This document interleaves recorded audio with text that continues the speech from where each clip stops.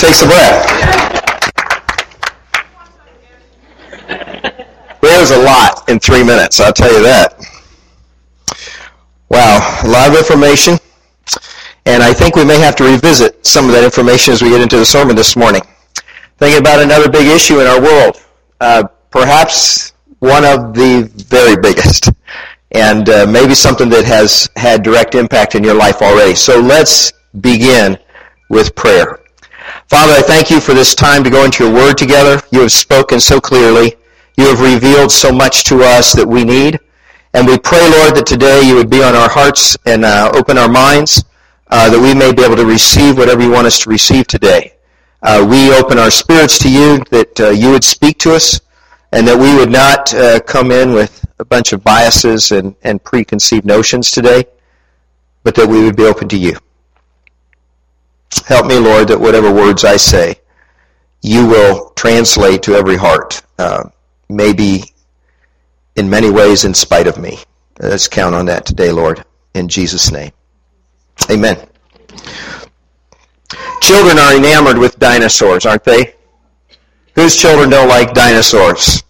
Fascinating creatures to study, explore. The stories about how they lived and died are the stuff that movies are made of today. At least 2 kids' television shows that I know of, because of our granddaughters, feature dinosaurs prominently. It seems as if they're still living today if you go to Dinosaur Dan's neighborhood, or if you get on the dinosaur train. This is popular stuff. And dinosaurs are often a child's introduction to science in our culture today. In a culture where our schools and perhaps the majority of our citizens have embraced the theory of evolution as the most plausible explanation of how we got where we are. So what are we supposed to believe? What are we supposed to teach our children? How are we to guide them in a world where science rules, where science is king? We owe a lot to science. Matthew Slick of the Christian Apologetics and Research Ministry said this: "Science has shaped our lives dramatically. Because of science, we now have great medical information and knowledge. We can travel in jets, automobiles, trains over great distances. We can harness rivers, predict storms, and use the power of the storm." And the power of the atom, that's what he said. By picking up a phone, we can talk to almost anyone in the world. And we can see anywhere on the planet via television, and even gaze upon the surface of the moon and Mars. Like a giant floodgate that has been opened, what is flowing through its doors is a wonderful technology of helps, advancements, relaxation, amusements, security, answered questions, and hope.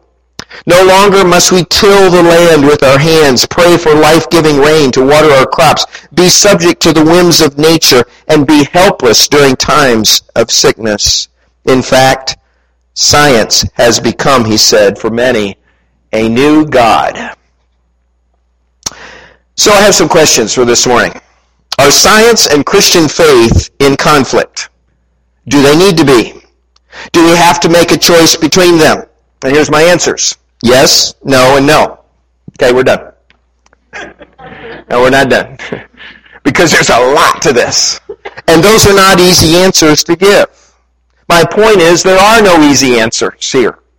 There are some plain things, some simple things to know, but there's a lot of information you just need to get your hands on and get your mind around. Seriously, I want to ask this question: should there be conflict between science and faith, between faith and science? Well, not if we're talking about pure science, not if we're talking about science without bias. There should be no conflict between faith and science if we are talking about following scientific rules and principles for the observation and research that scientists do with an open mind. There should be no conflict because there's no truth out there that we need to be worried about. You find truth, and it's the truth, then it's God's truth. So why should there be a problem? We need never be afraid of truth. Truth can only lead to God. Jesus said, in fact, "I am the way, the truth, and the life," didn't he?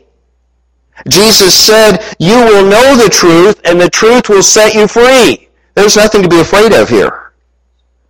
Man may abuse that truth or misinterpret that truth, and he often does, but there is nothing to fear in truth itself. So I repeat the question, should there be conflict between faith and science? In one way, no. But the reality is, in our world, as it presently is established and runs, Christian faith and science are in tremendous conflict. And the reason is they have opposing worldviews. The whole approach, the whole way of looking at things is so dramatically different. Do you remember when we talked about worldviews? A worldview is the lens through which we look at our world, through which we see the world and how it works. It is our filter with which we now analyze and interpret and understand whatever we hear and see and experience. And one worldview is out there which we could call not science, but scientific naturalism. It's a branch or a development of science called scientific naturalism. And it says that the only truth that we could ever find is the truth that can be proven by empirical science, by following the evidence. That's the only way you can know truth in that worldview. But there is another worldview that is represented here today, and it's called Christian faith or Christianity. And it says that truth can be found in that way, but also in other ways, in many other ways. And Christianity says that God has revealed truth to us so that we can discover truth that way that we would never have discovered on our own. We would never come to some of the truth that God would by going to a laboratory and doing experiments and researching our world and trying to discover it on our own. Some of it had to be by revelation. And there is a big, big difference between these two worldviews, and that's why there is conflict. Now, as we begin this message today, I also want to give you one other little heads up, that underneath the surface, beneath what you may see in the news or what you may hear and what you may hear in the classroom or anywhere else, there is a struggle, a battle behind the battle. And it's a struggle beneath the surface between faith and science. It is a personal struggle, and I would call it the struggle of our will. It's the struggle of whether we can be accountable to God or not. You know, and if there is this bristling, if there's this stiff-necked approach that says, there is no God, there will never be God, I don't want to answer to God, then that battle, is going to go a certain way. But if there is an open spirit, if there is a willingness, is there a humility to say, there may be a God. There may be something I need to discover that I don't know about yet. There may be someone behind all this that I'm looking at. Then it turns out differently for that person. So I want you to know something that as we talk about science ruling, just establish it right off the bat, that as Christians we have room for only one king. His name's Jesus. And it determines that allegiance, that loyalty to Jesus as our only king determines our approach. So we can't make science our king as much as we appreciate what science can do. And we have no fear for its discoveries or from the truth that it may uncover. But science is not king. Science is not rule. It's only a tool that we can use for discovering truth, but it could never be something that rules our lives. Now, since no one could possibly share everything you need to get in the next 30 minutes, no one could do that. Yeah, I couldn't do it, but someone could spend a whole week, talking about all this stuff, and then we would still not be at the end of it. I want to just give you some tools. So if you have a piece of paper, some of the guys have some paper to pass around here. Sorry, Dave, I should have got you started on that earlier. You need some paper, just quickly throw those sheets out there. Some over on this side too, Dave, if you have somebody head out that way. Here's some tools that you could use. Here's a good one that I was told about by a couple people in the church. Catherine and Mitch, thank you. If you have an iPhone, Answers in Genesis is an app that you can get. If you have an Android phone or tablet, that's also iPad at the top. Get Answers 1.1:1 or Creation Science Update. There's also another app called Creation Answers. Just leave that up there for a minute, Adam. And these are all apps that you could get, which will give you a wealth of information if you want to explore these things further. So there's a good starting point. Also, of all the books, you could recommend hundreds of books, I'm sure. One that has really had a great impact on me because he really consolidates a lot of information, is a fairly new book called God's Not Dead by Rice Brooks. And some of you saw a movie that kind of spun off of this effort that he made. But for about 20 years, he's tried to be a Christian apologist and has been, tooling himself and researching and having discussions and debates and that kind of thing. So he knows a lot more about this than I do. Maybe not the perfect guy for this, but there's a good starting point for you. And he quotes a lot of different people and may lead to other things if you look at the footnotes and find out some of the things he says there. So these are resources, tools that just give you. Now, do we have to make a choice between faith and science? No. Do we have to make a choice between scientific naturalism and Christianity as our worldview? Yes. Got to make that choice. But not to reject science. Scientific naturalism, which we'll explain in a minute, says that we came about by chance and by unguided natural selection. And by definition, it leaves no room for God because there was no guidance. There was no intelligence behind it, according to this worldview. But Christianity is based on the Word of God, on God's revelation of Himself, of His will. And the Word of God helps us interpret and understand what we may discover by empirical science or by any other means of discovery.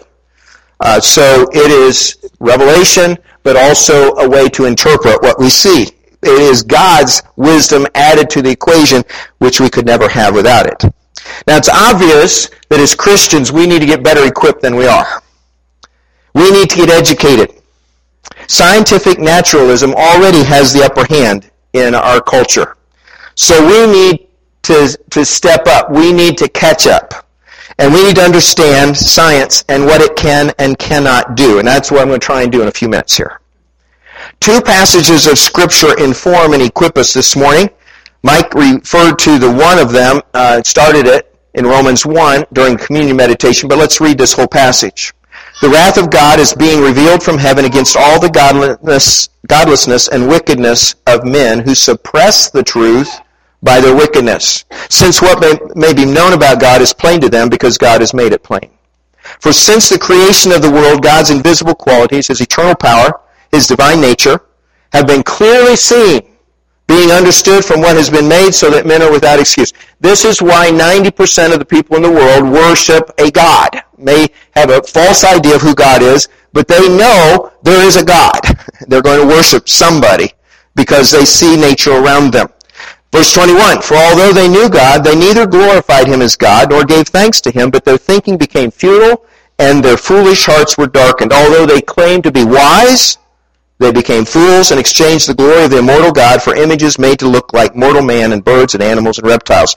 Therefore, God gave them over in the sinful desires of their hearts to sexual impurity for the degrading of their bodies with one another. This is what we read a couple weeks ago. They exchanged the truth of God for a lie and worshipped and served created things rather than the Creator who is forever praised. So this is a key passage of revelation from God. God says, there's the truth. I'm going to lay it out there for you.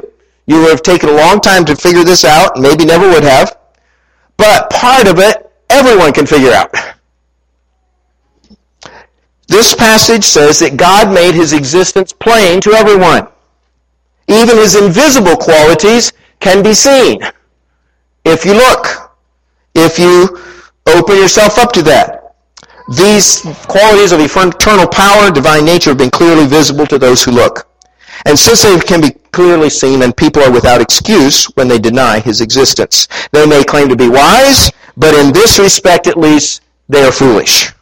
They have exchanged the truth about God for a lie, a very comfortable lie, because then you don't have God to answer to. Now let's go back to a passage that supports this. It's in Psalm 19. Psalm 19 says, the heavens declare the glory of God. The skies proclaim the work of His hands. Day after day, they pour forth speech. Night after night, they display knowledge. There is no speech or language where their voice is not heard. Their voice goes out into all the earth, their words to the ends of the world. This is another good passage. It reveals that the universe itself declares the glory of God. It proclaims God's existence, the workings of His creative hands, even though the creation can't speak. It has no words. It does speak, doesn't it? and it brings praise to God. The skies pour forth the revelation that God has created the universe. Now, pure science, science without bias, we'll call it, shows a creator behind the creation. God reveals that. God says, if you look, you will see me. If you research, if you experiment, if you explore, you will see me. You will see a designer behind the design. You won't know that much about him except that he made things. He made wonderful things, marvelous things, awesome things that you could never imagine. And science should lead scientists to the conviction that the Bible is accurate in how it describes how life began and how this world works. There's a lot more to it than just creation. Well, every time we start talking about this, science and faith, we end up talking about evolution. And so we need to spend some time there this morning. Evolution is a theory. A theory first put forth by Charles Darwin. 1859, he brought out his book on the origin of the species. And Darwin's theory of evolution by natural selection suggests how species evolve or change. That's all it means. They change over time. Sometimes changing, he thought, so much that new species are created. Now, the variety you see in the living things all around you is a result of each organism's unique genes. Alicia Spooner says the theory of evolution by natural selection doesn't attempt to explain how life first began or why living things are on earth. Rather, the theory of evolution by natural selection explains the scientifically observable processes that change the physical characteristics of living things through time. Now, evolution is a fact that it occurs. But where and how? Things change. That's all that means. Species change. Sometimes for improvement. Sometimes not for improvement, but they change. That's all evolution says. The theory of evolution says that this is seen everywhere and it means things. It means where we began and why we are where we are today. And that is the theory part of it. The sad thing is that what began as a theory has permeated our schools and colleges and universities to the point that it is now the primary way many people understand the world we live in. The theory is largely accepted as fact today, even though Darwin himself called it a theory, a working theory that still needed a lot of work. That's how he looked at it.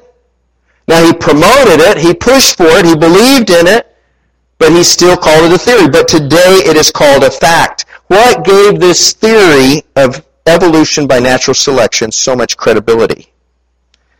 Well, Darwin observed and recorded small examples of evolution within species that he's found on the Galapagos Islands. He spent about 3 years observing little finches, little birds. And notice that their beaks were changing shape, longer or wider or whatever, according to how much food supply they had during that time. And he saw them, go one way and go back the other way. And they adapted.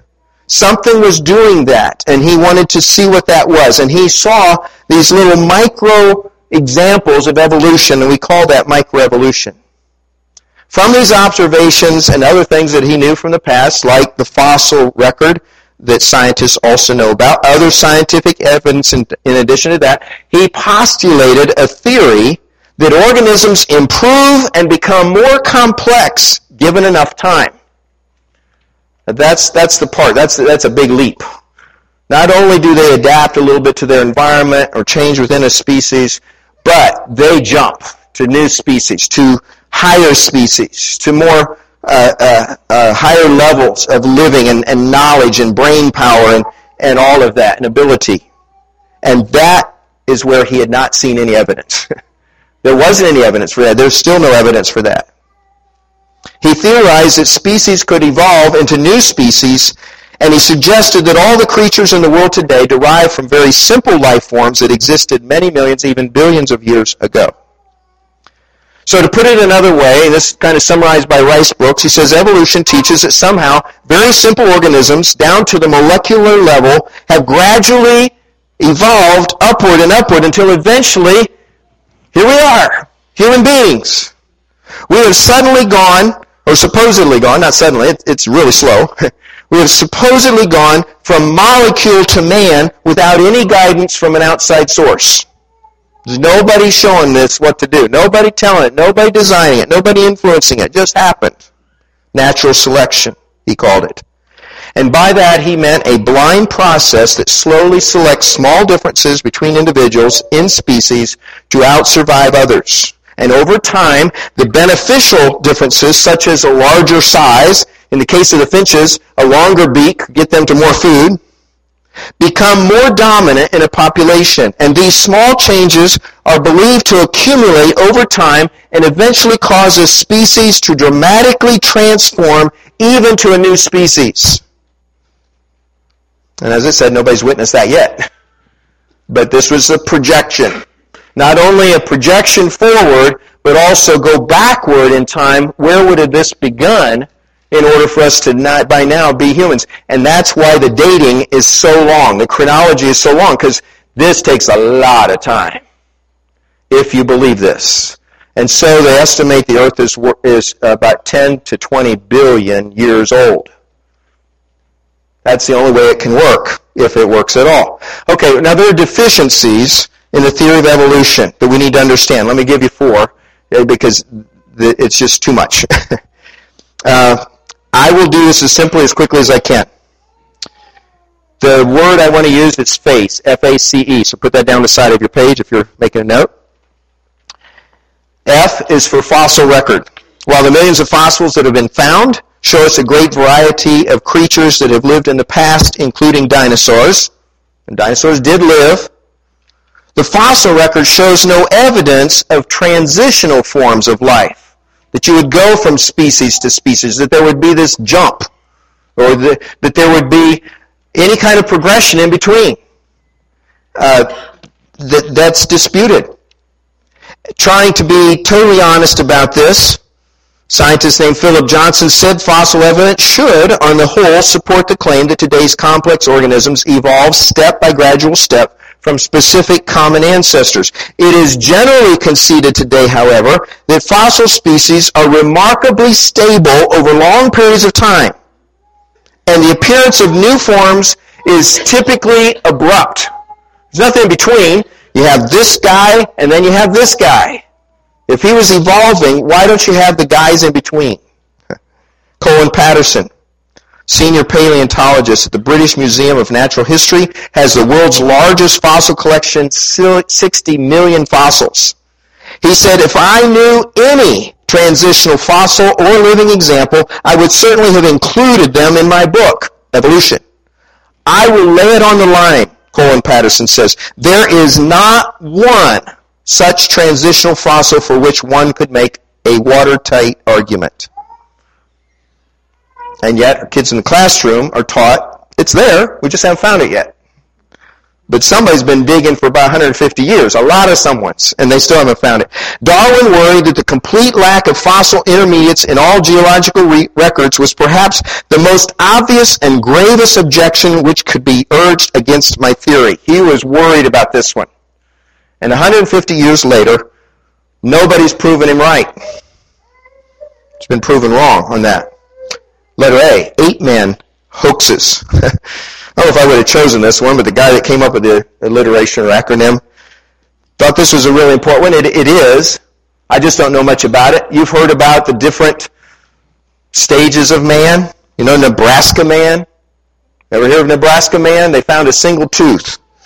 And from that tooth, they constructed an imaginary ape man. And you know, there are some serious flaws in this way of looking at things. When you are looking so hard to get evidence that you can conjecture to that degree, it is a violation of science's own rules and principles. And people start offering what might have happened with little or no proof.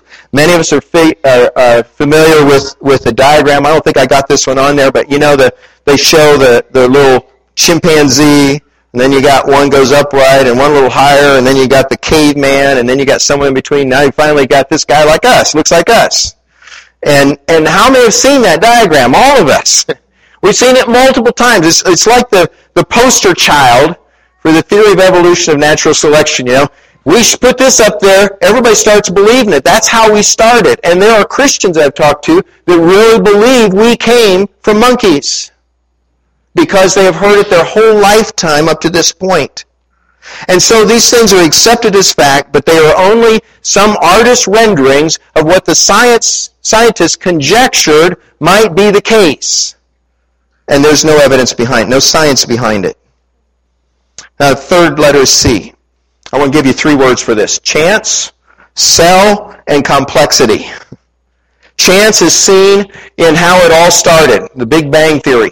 Big chance. Nobody knows about it. Nobody was there to witness it except God. But nobody wants to listen to God, so what can man know about it? Nothing. The things that are put out there as the process is going backward in time, and maybe this happened. Maybe by chance, lightning struck, and just the right elements, and life began.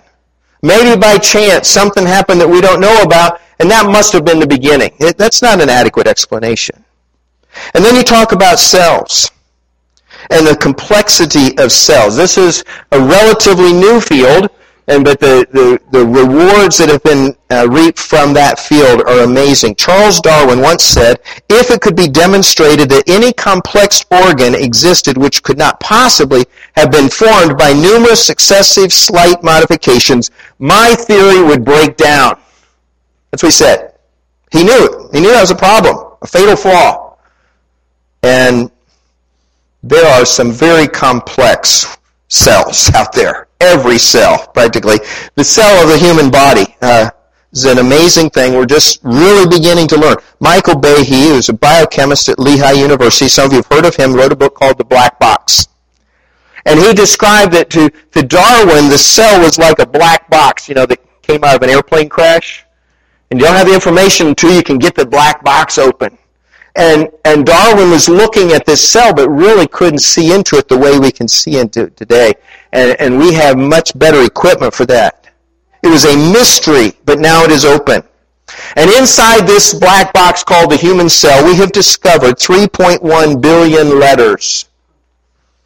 Each cell in the human body is a high-tech factory with artificial language, decoding systems, central memory banks that store and retrieve information in each little cell. These cells can do an amazing number of functions, including duplicating themselves at bewildering speeds. And Michael Behe concluded Darwin could not have been more wrong about this one. This basic unit of life is so incredibly complex that our greatest computers cannot fully understand it. This is what the little video was referring to earlier when it's talking about information. The DNA, which you've all heard that term, the spiraling ladder. The DNA is the language of life. The DNA is like an instruction manual for operating any living thing. Every cell in our body has DNA, our DNA, different than anybody else's DNA. The human genome stacks up as 3.1 billion rungs on this DNA ladder. The probability of this happening by chance is staggering. Now, Rice Brooks gave an interesting example. Let's say you're standing there one day and your phone dings that you've got a text message. You pull it up, it's from a friend, but it's totally garbled. You know what happened? They sat on their phone. And they just, hit a bunch of stuff, and it makes no sense to you. You know exactly that this was random, this was chance. They didn't mean to send anything. But if one day from that same friend you got a message, and that friend said, don't tell anyone, but I've won the lottery. I got to call them right away. That is a clear message intended to be sent to you. The chances that the writer could claim that this text was typed randomly are astronomically improbable. Now, what if that sentence was now 1 billion letters and he got it right? That's what we have in the human cell. And that's a conservative comparison to the information in our individual personal DNA. Are you impressed? Microbiologist Michael Denton, who is, by the way, an atheist, added, The complexity of the simplest known type of cell is so great that it is impossible to accept that such an object could have been thrown together suddenly by some kind of freakish, vastly improbable event. Such an occurrence, he said, would be indistinguishable from a miracle. This is an atheist talking. Final letter E. Entropy. E-N-T-R-O-P-Y. The second law of thermodynamics is increase entropy, which means that things in this universe go from order to disorder and not the other way around. Now, for the theory of evolution to work, it has to go the other way. You have to go from this little tiny thing that knows nothing, can do nothing, and it progresses to greater and greater order, greater and greater ability. That is how it works. And so the second law of thermodynamics, entropy, militates against the theory of evolution. The implications are tremendous. These are the theological implications here of this. The universe has, by just this one law, a definite beginning, at which it was at its most ordered state. But since then, it has been losing order and using up its available energy. Like a giant wind-up clock, as some people picture it, the universe is winding down. And this is the exact opposite of what Darwin theorized was going on. You can't go both ways. And what we have observed is that it's winding down. It takes a lot of time, but when energy is spent and used up, it's gone. Now, why is the theory of evolution by natural selection now taught and accepted as fact when it is in fact full of holes and discrepancies? I'll give you 3 reasons. Many more probably could be found. One is people are so impressed with modern technology that they think that that's a better way to explain things than some ancient book like the Bible. People would rather trust today's science rather than yesterday's tradition. Secondly, people see the evidence for microevolution, the little evolution within a species, and trust their teachers and professors who say, well, we haven't seen it yet, but there must also be macroevolution, species going to another species. We just haven't been able to witness that. We haven't found a case of that, but certainly that is the case, and they believe that. Third reason, some people accept science's way of explaining the origin of the universe and of their species because it leaves no room for God. And they would really like that. Let's get God out of the equation, don't have to answer to Him, I can live any way I want to, and it's really convenient. Some of them have been bold enough to say, we really like that. We don't want God. We want to live the lives we're living. And some of them will even come right out and say, because we live these sexually immoral lives, and we don't want to have anybody telling us what to do. That's the truth of it, folks. I'm not making this up. Richard Dawkins, you'll hear a lot of his name if you start studying this. He said some absurd things. He said this, listen closely. Biology is the study of complicated things that give the appearance of being designed for a purpose. Think about that. They looked like they were designed, but certainly they weren't. Nobel laureate Francis Crick, who first discovered DNA, he said biologists must constantly keep in mind that what they see was not designed, but evolved. Remember, keep that in mind, guys, so you don't make the mistake of thinking there was somebody behind this. We weren't designed, we were evolved. And so these disclaimers are as ridiculous as they sound. Now, science has its limitations. Very quickly, ethics and morality. It doesn't know what to do with that. You know, if you think about all these things that science can show us, it can't tell us how to live our lives. Doesn't tell us, where we came from. Doesn't tell us how we're supposed to act. In fact, if you followed the selection of the survival of the fittest, there would be no morality. It'd just be who's got the bigger stick. Who's the stronger guy. I don't care how he acts. You got to obey him because he's bigger than you. There'd be no ethics. There'd be no morality. Science can't address reason. How did we get the ability to reason? How did we get the ability to think abstractly, to learn languages, to know the difference between right and wrong? None of that would have come if we had come up from a single-cell organism to this point. And finally, science cannot answer the question why. It can't tell us why the universe was made and why we're here. But God said all of that. He's made that clear. How do we live in a world where science rules? Well, let's be honest. Most of us are unprepared. And we can be taken advantage of. We can be ridiculed. We can be mocked. And when our teacher sets up, science is the end all. Science is the way to go. Evolution is the right path. We're uninformed and unready to answer that. So we need to step up here. We need to learn some things. And many will try to keep that debate one-sided, not allow the dissenting opinion. If you speak up in class, you put down. Don't do that. And we need to be strong enough to stand up. There are some things that we can do. Let me give you a quick list and then we'll quit. First of all, learn to love and show respect to everyone, even if you disagree with somebody. Well, it's tough. But that's what this whole series is about. How are you going to be salt and light if you don't love people? How are you going to have influence if you don't love people? Even though you hate what they believe, you hate maybe what they do, it is anti-God, what they're doing, but you love them because God does. Learn to speak the truth in love, discussing even our differences firmly but lovingly.